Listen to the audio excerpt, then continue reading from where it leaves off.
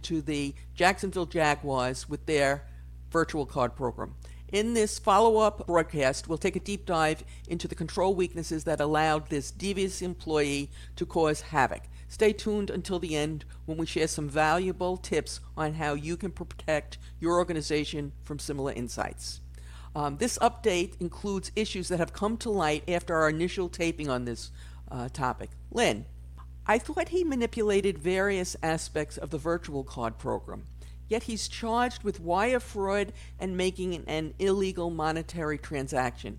Can you explain that? I had the same reaction you did, Mary. I was like, what is this all about? The wire fraud charge, basically just stems from the fact that he stole money.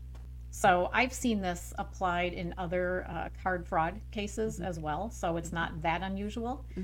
But what had stumped me initially was the other charge has to do with illegal monetary transaction. And the prosecutors or whomever's behind these charges, they were looking at in particular his purchase of that really extravagant watch, which by the way I've never heard of, but it was over I have. 90,000. I've heard of it. Well, I'm not the fashionista apparently, but it was over $90,000. So it was that purchase that he did through an online store that was based in a different state. Okay. And it became like under the heading of interstate commerce, and so that's what led to that other charge. Okay, so that's kind of interesting, and I thought some of the things that he procured were interesting. So what exactly did he get?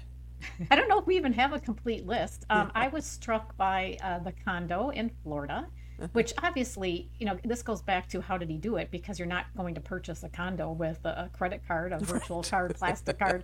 But he got a condo. It was the luxury watch, which we already mentioned. It was a Tesla sedan. It was a Nissan pickup truck. It was a country club membership. He even bought cryptocurrency. Sports memorabilia. He did, spa treatments, concert tickets, sporting tickets. I think he even retained a criminal defense lawyer through these means. Well, that was pretty smart, that last purchase on his part. So I've read that his lawyer has said that 99% of the losses were due to gambling losses, but $22 million was lost. 99% of that is, I don't know, over $21 million. It seems like all the stuff you talked about was more than $1 million. Well, I think it goes back to what you and I were even guessing before more details came out, that he was likely using one or more virtual cards that he probably issued to himself to go to these online gambling sites. Because again, it's a virtual card. And by the way, this type of virtual card, we mentioned in the first broadcast, is pretty much like a corporate card, just in a virtual form. It's a different form than the virtual cards accounts payable might be using to pay invoices. So I just want to differentiate that. But he went to these online gambling sites, and I think that's how he was, losing money, gaining money, getting cash ultimately to make these purchases. Okay, so I want to talk a little bit about staffing. In theory, this shouldn't have gone on so long. Can you explain how it happened? Yes, in theory, right? And I think this is one aspect that every organization can certainly relate to. It was a change of staff. It was employee departures, and not just one person, although I did read that even the direct supervisor that he had left, it sounded like soon after he took this particular role within the organization. So that person wasn't replaced. And then there were various other employee departures within the realm of the accounting department. And again, they weren't getting replaced, so they were short-staffed. And I would then argue, then clearly no one was looking at what were the duties all these different people were performing, and where did it go from there. So when you start losing more and more people, then the controls that you thought you had starting out have suddenly disappeared. And unless you are doing, like a regular risk analysis, risk assessment every year, coupled with some auditing, process auditing, you may not even realize what has happened. Although, when someone leaves, obviously someone should be looking at the duties that they're leaving behind and figuring out what to do with those. So, Lynn, I'm curious. Do you recommend that when someone leaves a position like this, that they do an audit?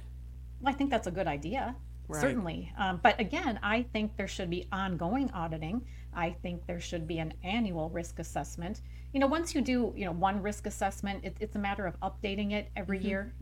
You've got a script to go by, so to speak. But Mm-hmm. yes, when someone leaves, look right away at what they've been doing. Right. Of course, that. All right. So, for those who are listening and watching and don't know Recharge Education's Lynn Lawson, she is one of the leading card experts and regularly guides organizations of all sizes on card program issues and best practices. And it's why I'm so thrilled that she was willing to come and talk with us about this. So, Lynn, I know you can block transactions on P cards. Can you give us some examples of what best practice companies typically block on their card, be they virtual card or a regular P card, and comment whether you think that would have helped? Well, first, generally speaking, most card issuers will automatically block for you, for an organization, the categories that are really deemed high risk. And then from there, an organization can choose to block additional categories. And when I say categories, I'm referring to merchant category codes, also known as MCCs. And it's basically a number that represents the primary business of a particular merchant. But there's really an inexact science to this. And as a prime example, I'm aware that one of the major online gambling sites, it's not like they are labeled as a casino or Mm-hmm. anything that screams gambling at you. Rather, it is under something generic like digital goods, something very just you wouldn't expect it. And so, to your question of would that have helped? Well, maybe not, because not every merchant that you are purchasing from has a really specific merchant category code Mm, that would scream, block me. I yeah. might be a source of fraud. So, it's a good control to use, but, you have to It's realize not it's perfect. exactly. And people can go overboard in trying to Yes. block everything. And then you start blocking some legitimate Mm-hmm. transactions, which ultimately hurts your program as well. I would think that most companies would block cash. People can't Right. cash. I would think that they would block casinos. But again, to your point, that would have to be the merchant category code that the online gambling site used. Probably liquor. Yeah, and again, it goes back to ask your card issuer when you are establishing a program which merchant category codes (MCCs) are blocked automatically, and usually it is cash, casinos, things like that. And then from there, work with them to identify other ones that would be best for your organization, depending on your business, to block as well. So to now stand up for them a little bit, to stand up for the Jaguars, I'm guessing they probably would not want to block casinos because I think at least a few of the sports stadiums are they located near a casino and they might be staying in the hotel? Well, right. I think, in this particular example being the NFL, I mean, their travel could look Right. very different from just a different type of business in their travel. So, again, we still have to rely on very good auditing to, detect Right. things that might be happening inappropriately. Yeah. Yeah. So are there any reports that they could have pulled, the company could have pulled, maybe from the card issuer that would have helped uncover this faster? Well, you hit the nail on the head again. An auditor, someone totally separate from the person running a program, a card program, should be the one who is going directly to the issuer system. They have lots of reporting tools and pulling data that way. I Mm-hmm. think we even talked about that in our first podcast. So you do want to be pulling, the top suppliers used, and you might be looking at card holders. So that's one. I recommend that again, someone other than the program administrator or manager be pulling every month a list of the new card holders or new cards issued or new accounts. Again, giving it a review, to see if it's appropriate. And that may or may not tell you something, but it's another thing to look at if you're not expecting. Well, in this case, this gentleman, if you're not even expecting him to have a card at all, and he would show up on a new card or new account report, then that would be a red flag. So that's another one. And I recommend always, if an organization can swing it, using the help of some kind of third party auditing solution to Mm-hmm. try to uncover things. And I don't know, we have a tip, I know, Mary, at the end maybe for what smaller organizations can do if they can't afford one of these services. Okay, so before we get to other controls that should have been used, if you are finding value in this broadcast and or are interested in the most current best practices impacting both the accounts payable and payment function, including cards, please hit the subscribe button. Hitting the notification bell will also alert YouTube to send you a notice whenever we post new content, which we do 2 or 3 times a week. Alrighty, Lynn, so if you were running this show, what other controls would you have put in place to prevent this? Well, we know we have to start with separation of duties. We, talk about that till we're blue in the face. As we just mentioned, there are different reports that someone other than the program administrator should be actively reviewing. There should be appropriate oversight by this person's, the program administrator's boss as to what their employee is doing. And I know we said that person left and they didn't replace that person. Well, he still reported to somebody. So, Right. It's up to an organization to figure it out. And also, sometimes organizations get so focused on transaction auditing. And if they were using the data that he was providing, remember, he was falsifying data, adding transactions, changing things, that wouldn't have helped. You have to go back to the source. But also look at the whole process. So now I'm going back to this whole concept of doing a risk assessment or a risk analysis of the program. And that uncovers things like separation of duties. Is someone verifying the grand total as well as some of the details before they're paying the issuer? For example, looking at the top suppliers used based on what the card issuer system says and comparing it to what your internal system says. So there has to be some comparisons there. So maybe now's the time to bring up that other report that I alluded to. If you don't have a third-party auditing solution, you can use a basic tool like Microsoft Excel, where you could be, getting an Excel file, CSV, from the card issuer system. You can be pulling something similar from your internal systems. If you combine those together and then do, one of the options in Excel is conditional formatting. Right. And you can have it highlight the duplicate values, like in the merchant column, the supplier column. And then theoretically everything should be a duplicate. Or if you've got all the same suppliers on both from both systems, if anything is not a duplicate, then this would highlight someone has manipulated or changed the data. So once you have it highlight duplicates, then you can sort by a cell color. It's not like you have to hunt and peck through everything to find what's different. But using tools like that will really get you to where there are some discrepancies, we'll say, between those two systems. And that could have uncovered what he was doing right away if it was done every month.